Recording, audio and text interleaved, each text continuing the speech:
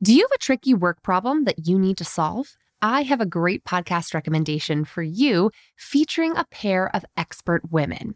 Whether you're just starting your career or a seasoned professional, check out Fixable, a podcast from TED. Hosted by Harvard professor Frances Frei and her wife, leadership coach Anne Morris, the brilliant duo provide honest, actionable advice to help you navigate everything from a gaslighting manager to returning to work after parental leave. They'll leave you feeling empowered and ready to act. Listen to Fixable wherever you get your podcasts.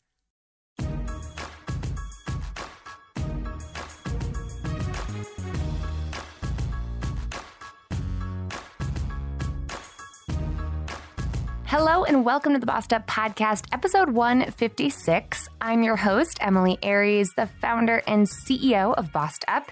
And in honor of September and all the back-to-school vibes this time of year always gives me, I'm really excited to dive into today's topic about whether a graduate degree is worth it. So if you're someone who is considering career transition via grad school, via going back to school, full-time or part-time, today's episode is perfect for you. So stay tuned because we have an exceptional conversation ahead. I also want to make sure you saw that Bossed Up Bootcamp, our one-of-a-kind weekend for women navigating career transition, is coming to Washington, D.C. this month, September 28th and 29th. I am so excited to bring Bossed Up back to the city that started it all.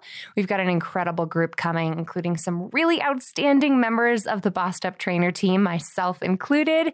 And I am so excited for our weekend-long training program that covers everything from clarifying your career vision to assertive communication, negotiation, mindfulness and happiness, love and relationships, plotting out your next steps to achieve your goals in a sustainably successful way, and so much more. We've got an incredible guest. Tiffany Ingram, who you've heard on this podcast before, will be joining us to share how to dress like a boss for any body type over our happy hour on Saturday evening. And then after our morning workout class together on Sunday, we're headed to a bottomless mimosa brunch. Mimosas on me, when you'll hear from our finance speaker, Chris Caruso, my financial advisor, who you've heard here on this very Bossed Up podcast as well. It's a star-studded event as far as Bossed Up is concerned. And I'm really excited for the incredible group of women who are joining us there. And I should say that Bossed Up Bootcamp is for women of all ages, at all different stages of their career, and all different fields, in fact. But the one common denominator is that we are all considering change. And change is scary. It's totally natural for us to fear change, for us to be confused about how to change and in which direction we'd like to change our careers and how we are going to make it happen. This weekend is a catalyst for transformation and change in your career and your life. So if you're striving for more, make sure to head to bossedup.org/bootcamp and register to join me in DC. If you can't make it this month in DC, we're in Los Angeles this November 17 and 18. Then we're on to San Francisco in February, and there are more 2020 dates I'll be announcing soon. All right, without further ado, let's dive into today's topic. This has been a topic of conversation that comes up in the Bossed Up Courage community on Facebook quite often. And in fact, I had a blog interview that I did last September with Maggie Germano, who is a money coach for women, who you've also heard here on the Bossed Up podcast in the past. She and I did a written interview last year. I'll link to it in today's show notes. And I have to acknowledge my bias here because I applied to and considered going to grad school, and I chose not to. And so for me, as someone who chose actively to not go to grad school, to then interview a money coach who also did not go to grad school, kind of gives you only one side of the debate. So today I'm really excited to be joined by a woman with a very different perspective in terms of her personal experience, who is a longtime member of the Bossed Up community, a bootcamp alum herself, and a member of our certified team of trainers. Her name is Rachel Hansen, and she is a higher education professional. She's also an elected official. She serves on her local school board. She is a spouse and a mother, and she is a writer who spends her time online sharing funny parenting anecdotes, discussing productivity hacks and time management strategies, and helping other people manage competing priorities, just like hers. So Rachel Hansen, welcome to the Bossed Up Podcast. I'm so glad you could be here. Well, thank you so much for having me. I'm really glad to be here. I feel like you are a super member of the Bossed Up community, being a longtime podcast listener, frequent boss move contributor, boot camp alum, trainer team member. You've done it all. So this is delightful to have you here. Well, I'm just so delighted to be here to talk about going back to school, because it is that time of the year where I think it's on everybody's minds, whether you're in school or not. Absolutely. So tell me a little bit about your own journey to higher education. How did you get involved in higher ed, student advocacy, and you're a grad student yourself, right? I'd love to hear all about that. Yeah. So I really think of my career in higher education as starting out kind of completely by accident. Now, I got involved in student advocacy as an undergraduate student because one of my friends came to me when I was working on my associate's degree, and she said, "Rachel, we don't have any student senators." Yeah, so I agreed. I was like, "Yeah, sure, whatever. I can be on the Senate." And that really led to a 2-year student advocacy whirlwind, where I ended up serving both on my local campus in Virginia, Minnesota, and also as a statewide leader. Because after my 1 year on Student Senate, I ended up running for treasurer of the 2-year Student Association in Minnesota. It's currently called Lead MN. So I served in that position for a year. And while I was there, it was paid, but not very much. And so I was also working as a student worker at a community college in just a little bit south of St. Paul. And after my year was up, I finished my associate's degree, basically office manager for the Counseling and Advising Center left. And the thing about state government is that it moves really slowly. It's really just all government. It's slow, but you can usually hire somebody temporarily really quickly. And so they said, "Rachel, you've basically been doing the job. Do you want to come on as staff?" And I said, "Yeah, sure, that would be great." And that really launched me into a career in higher education. Shortly after leaving that college, I moved over to where I'm currently working, which is Metropolitan State University, with multiple campuses around the Twin Cities. Oddly enough, there is also a Metropolitan State University of Denver. Oh, interesting. So what do you do in your role at Metropolitan State? In my role right now, I really am kind of a generalist. We help students from all walks of life, and we're an extremely diverse campus. Over half students of color, mostly adult learners, really work to navigate this higher education journey. So really any question that a student might have, I've basically fielded all of it. Anything from, why can't I register for this class? And then we talk about prerequisites and how, sometimes you need to build on your knowledge to be able to sign up for a class, to navigating the constantly changing minefield of financial aid and how to figure out how to pay for this. Because, of course, we don't live in a country where the taxpayers are going to fund your undergraduate or your graduate level degree. I think there's lots of people who would like to see that change. So we'll see what happens. I would, for sure. But yeah.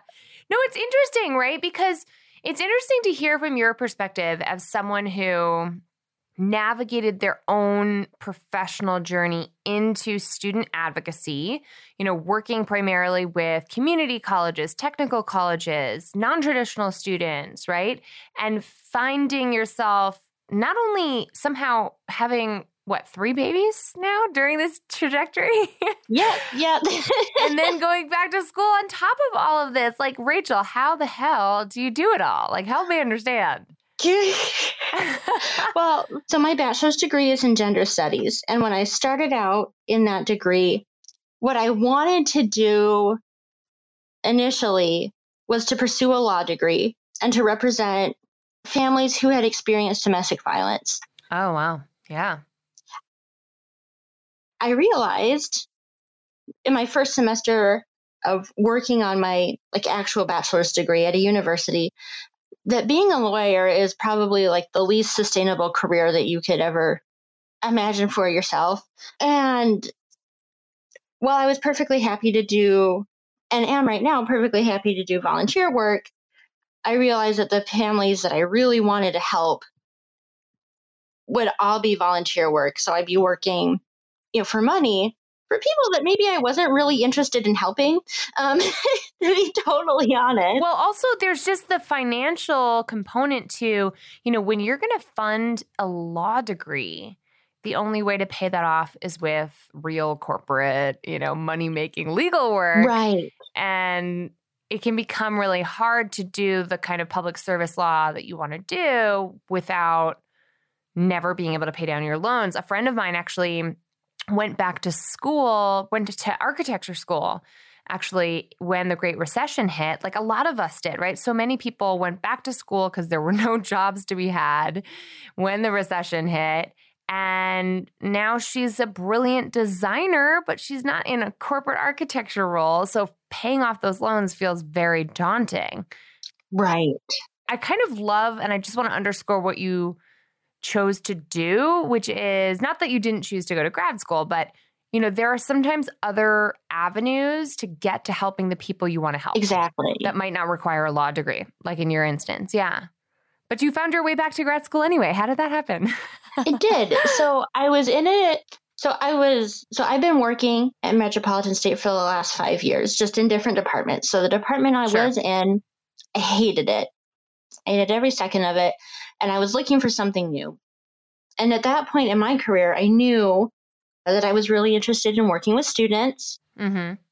And I believe very firmly in the power of higher education to fuel upward mobility. You just have to be smart about how you do it.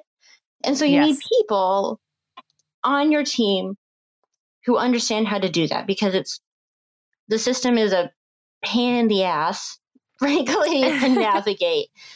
Yeah. Even for people who are like me, who are multi-generational college students. For somebody who has no family background, oh my gosh.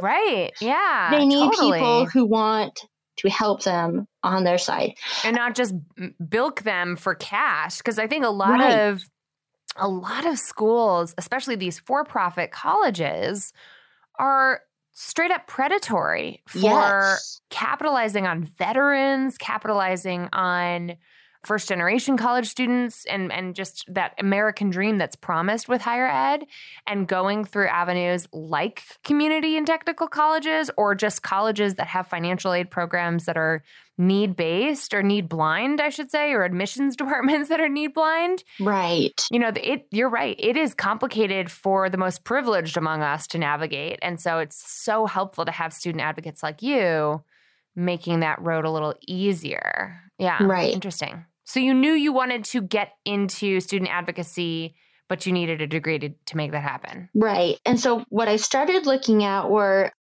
just basic advising positions. So maybe you're an undergraduate student and you want to finish your bachelor's degree in 3.5 years instead of 4 years.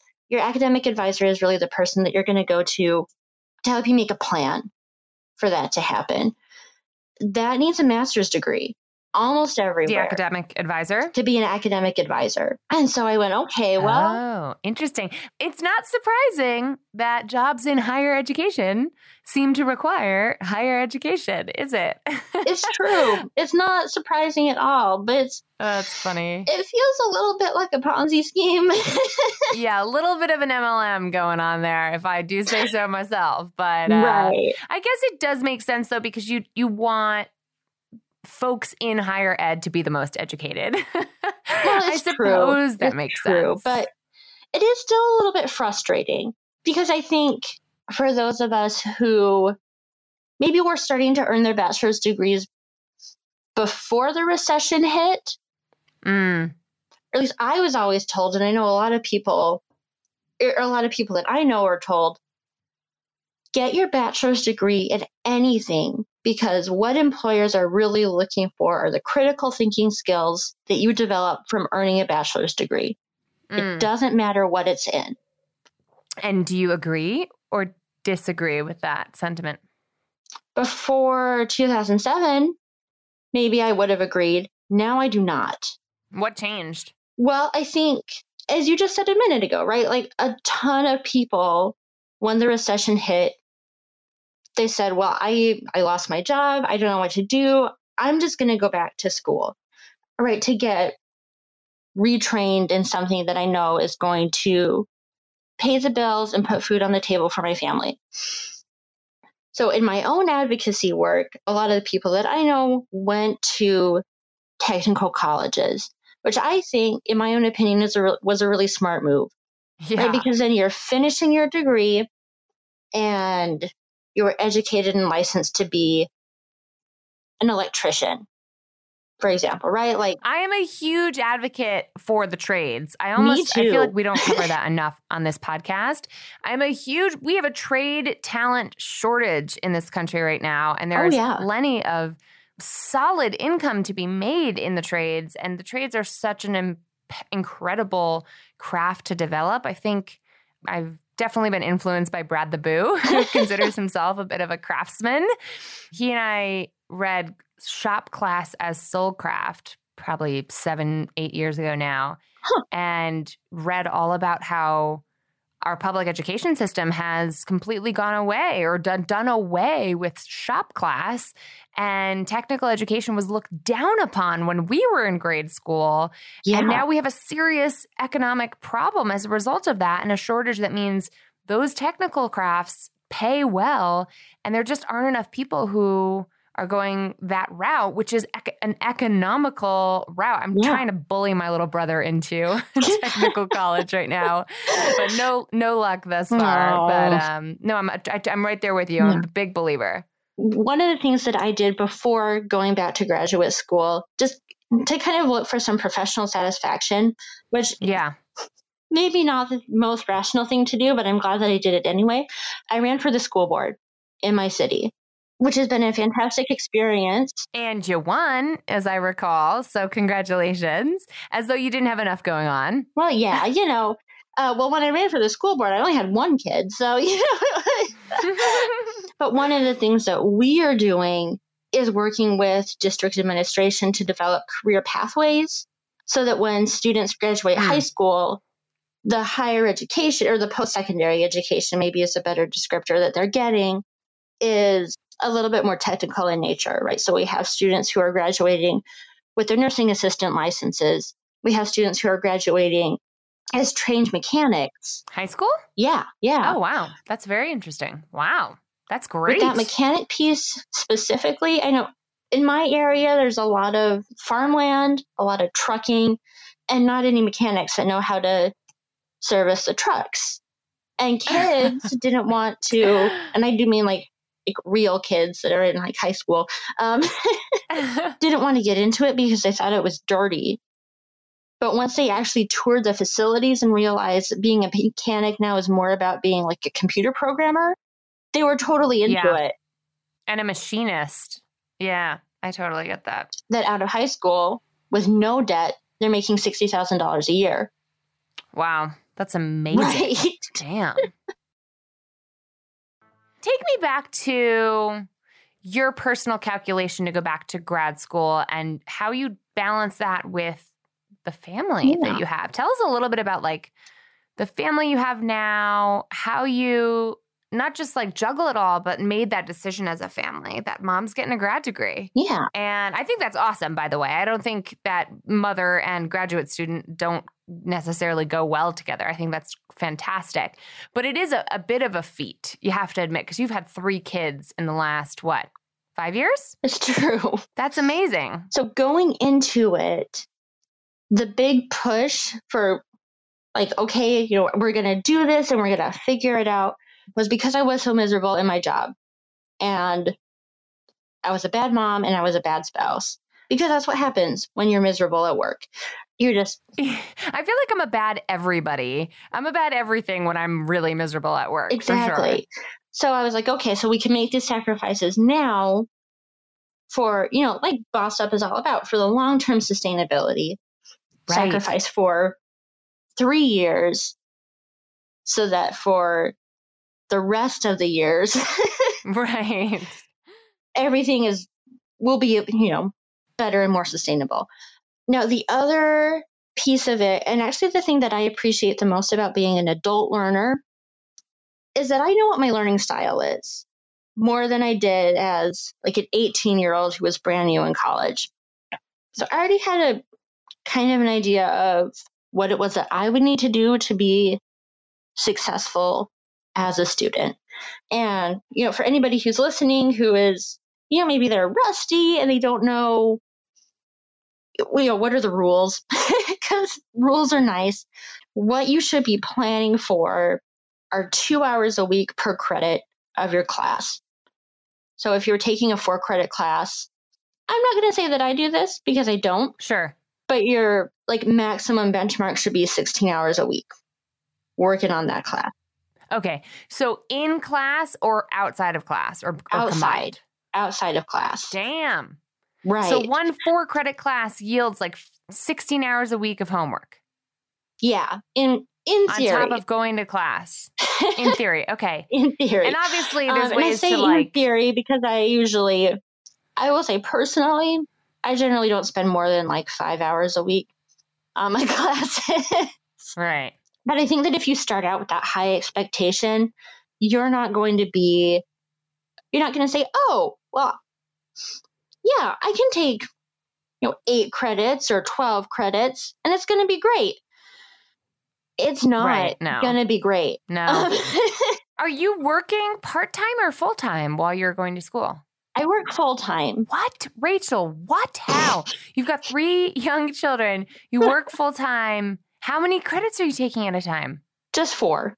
Okay. Now, in the program that I am in, there are 2 classes that are 2 credits each. So there have been 2 semesters spread out over the last 3 years where I took 6. That was terrible. Yeah, that sounds pretty brutal. That was awful. That sounds pretty brutal. I mean, I feel like you're making a calculated choice, right? You're taking the short-term pain for the long-term gain in terms of earnings. Like, what is the gain for you? Like, what was the calculation? What did it boil down to that you would advise others to consider when making that choice? Yeah. So the other thing that I would advise, and what really got me to take the plunge to start a graduate degree, was my employer was paying for it. Hell to the yeah. Okay. Yeah. Yeah. That's a big deal. That's a big differentiator. I'm in a union, and one of my union negotiated benefits is free school. Hell yeah. So I really would say it's not worth it most of the time if you're paying out of your own pocket, because, of course, I think we talked about this at the top of the episode. Our country does not value education in a meaningful dollar and cents way as they have in the past. All that graduate students are eligible for in the United States are unsubsidized student loans. So that means that if you're taking out loans to pay for school, those are accruing interest from the second you take them out. And that sucks. Wow. Yeah, that is brutal. I actually had an interview with a financial coach, a money coach, Maggie Germano, who's also on the Bossed Up Trainer team. And I'll link to that interview in today's show notes, because at some point it really boils down to personal financial circumstances. Are you making this investment out of pocket? If not, how much is the interest going to cost you to make this investment? And how long will it take your higher earnings to earn that back? And it's such a personal calculation. It really requires doing the math.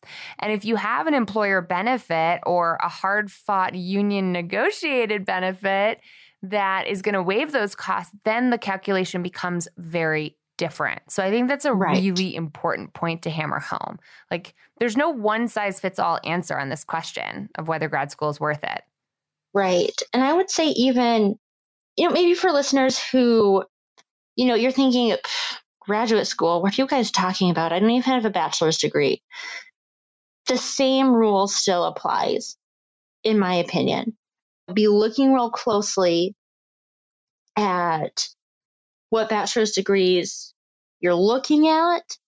How much is your earning potential going to be? Because while it's true that on average, somebody with a bachelor's degree is making 57% more than somebody without a bachelor's degree. And that's in a Forbes article that I think is also going to be linked in the show notes.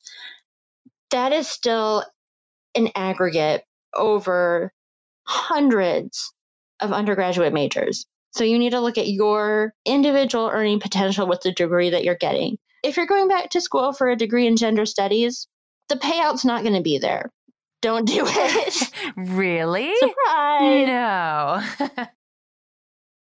Honestly, this country should mandate that every 18-year-old or undergraduate who is not 18 sits down with a financial coach and does some math of compounding interest rates and what student loans actually mean. Because I didn't know jack shit about the loans I was taking on. Exactly. I don't even know if my little sister, who's finishing her undergrad degree, knows that much more than I did, even though she knows more than I did for sure. But like, I don't know by how much. It's really hard to understand potential for earnings later on in life. So it's definitely a conversation we should all be having more explicitly. Right. But beyond the earnings calculation, how did your family make these calculations? Tell us a little bit about the timeline with your children and your partner. Like, what did that look like in terms of supporting you and going back to school, or like how you make it work? I hate to be the one who's constantly asking women about work-life balance, because I know that in and of itself is something we don't ask men enough about. Right. But I am really interested as someone who's like starting to have a lot of motherhood conversations over here. It's daunting. And I'm curious what your advice would be. And actually, so I feel like in you and Brad's episode, like your anniversary episode the other day, you did such an awesome job talking about this. You're constantly compromising. So my husband, Nathan, when he finished his bachelor's degree, he was really being pushed in a positive way. He was really being pushed by a lot of people that were mentors to him during his bachelor's degree to move forward with a master's degree. And so he did that almost like immediately. Like he finished his bachelor's degree in December and started a master's degree in January. And so we had a lot of practice by the time I went back to school in juggling the workload. In a sense, we were kind of just trading, right? From him being in school at a graduate level to me being in school at a graduate level. But of course, it wasn't totally the same, because I think one thing that is really important to me as a mother in that identity is it's really important for me to breastfeed my kids. And I've done that with all three of my kids, and that's something that I'm really proud of. But that also means that I have to be really accessible to the kids. Yeah. You got to be around. Right, I'm the food. Right, like physically attached. So, and then you get somebody like, like my baby now, my little guy Michael, will be 1 next week. Oh my goodness. He won't take a bottle. So, and that stuff you can't predict. Right, you have no idea, right? Like when you decide to have a baby, you have a super fun time with your partner. You make a baby. You don't have any idea what's going to come out from that. And it might be a baby like Michael who won't take bottles. So then you're looking at, okay, what does this, as you're negotiating with your spouse, like, okay, what does this look like if I have to be on tap? Right. Because even if breastfeeding wasn't super important to me with him, it was really important to him. And so it's important to me too. So it's kind of this constant negotiation between you and your partner. That is interesting. What are you going to take on? Yeah. What just gets left? Like I remember like pre-kids, kitchen was always clean before we went to bed at night. It's not anymore. Yeah. No judgment. No judgment here. No. Yeah. I think that's a good point. That's like Tiffany Dufu's message, drop the ball, right? And you're taking on this short-term sprint of having babies and getting your degrees so that you can further Right. your earnings and your education for yourself and for your family moving forward. And it sounds to me like, and correct me if I'm wrong, it sounds to me like you're saying you just find a way. You make it work. You negotiate. You ask for help. Yeah. And I think for anybody listening who's like, gosh, that's such a bullshit thing to say. Yes, it is, but it's also true. You kind of, you just work it out. And I think there are different strategies for doing that. Like I'm somebody who loves a good list. I love lists. I'll make a list and I'll put it up on the fridge and I'll be like, okay, so And that's why you love Bossed Up, I bet. I'm going to do this, and this. Nathan, anything that you want to take on, please feel free. And we get it done. The bills get paid. Our house is still standing. Our landlords haven't evicted us. Yeah. But yeah, I think it is just like kind of a constant figuring out what's important and what you can ditch. Yeah. Yeah. And I think my last big question for you is like, are you happy with your choice to go back to school? And if you could do it all over again, would you make the same choice? I'm very happy with the decision that I made to go back to school. And yeah, I think I would make really the exact same choice again. Because my program is great. I really like that marriage between government work, with public administration and partnering with nonprofits, because I think as we move forward, that's going to become increasingly important, especially as our elected officials don't really seem to believe in doing really much of anything. Yeah. Well, you got to watch what you say because you're an elected official, it sounds like. You're up for re-election soon, I hear, yes? It's true. So I love it. Well, Rachel, any last thoughts or like words of wisdom or advice that you would give to someone who's considering whether going back for another degree is right for them and or how on earth they would make it work with their personal lives?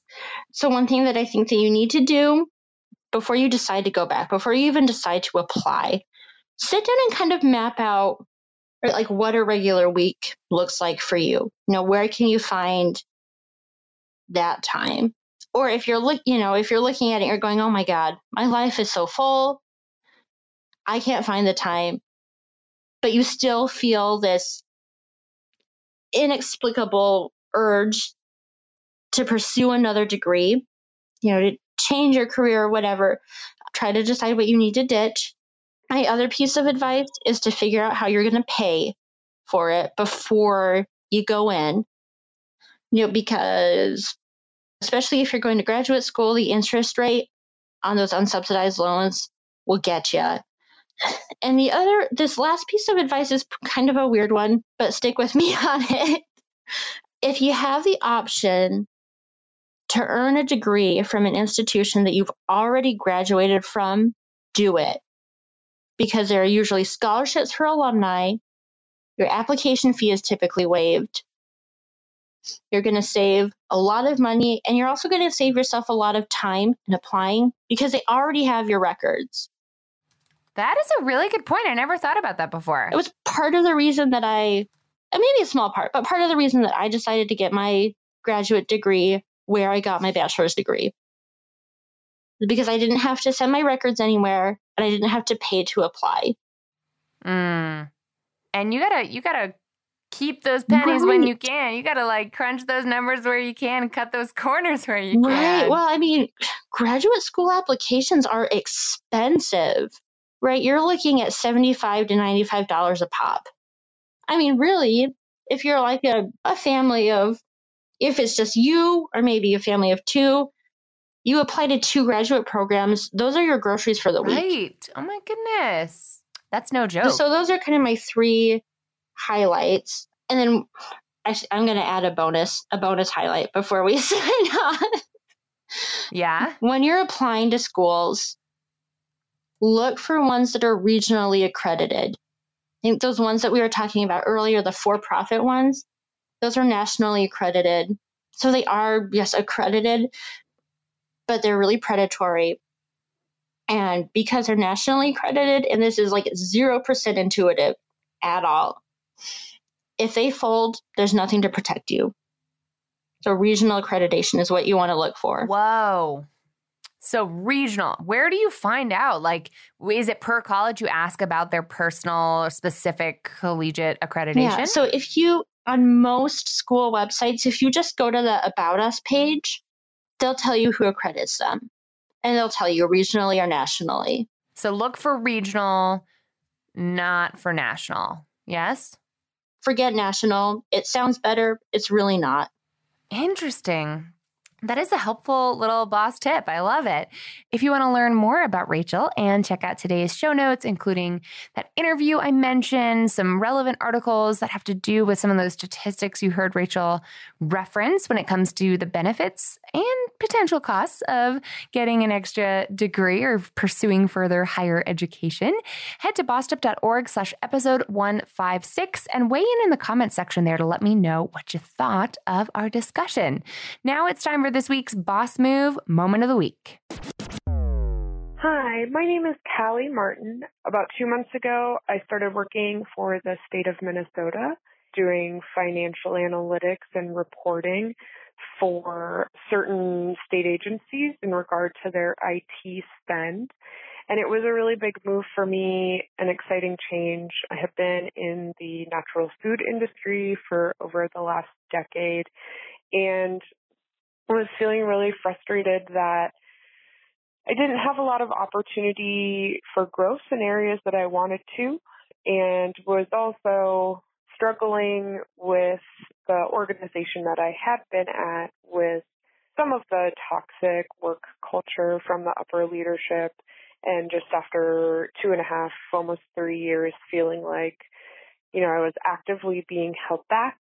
And so about last February, I began looking for other jobs, and initially I had felt boxed in my career because I had always been in natural food. I went to college for sustainable agriculture and then had sort of fallen into financial analytics accidentally, but realized it was something that I was very passionate about and that I enjoyed doing.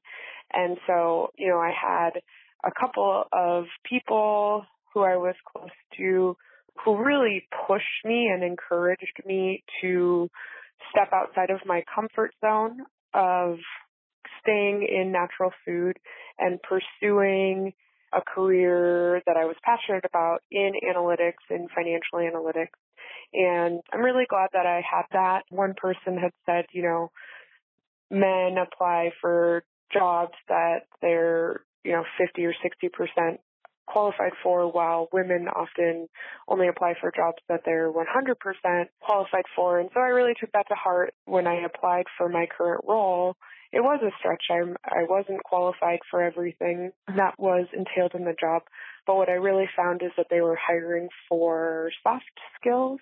They wanted somebody who had a customer service background, but in tandem with financial analytics, which is really what I had been doing.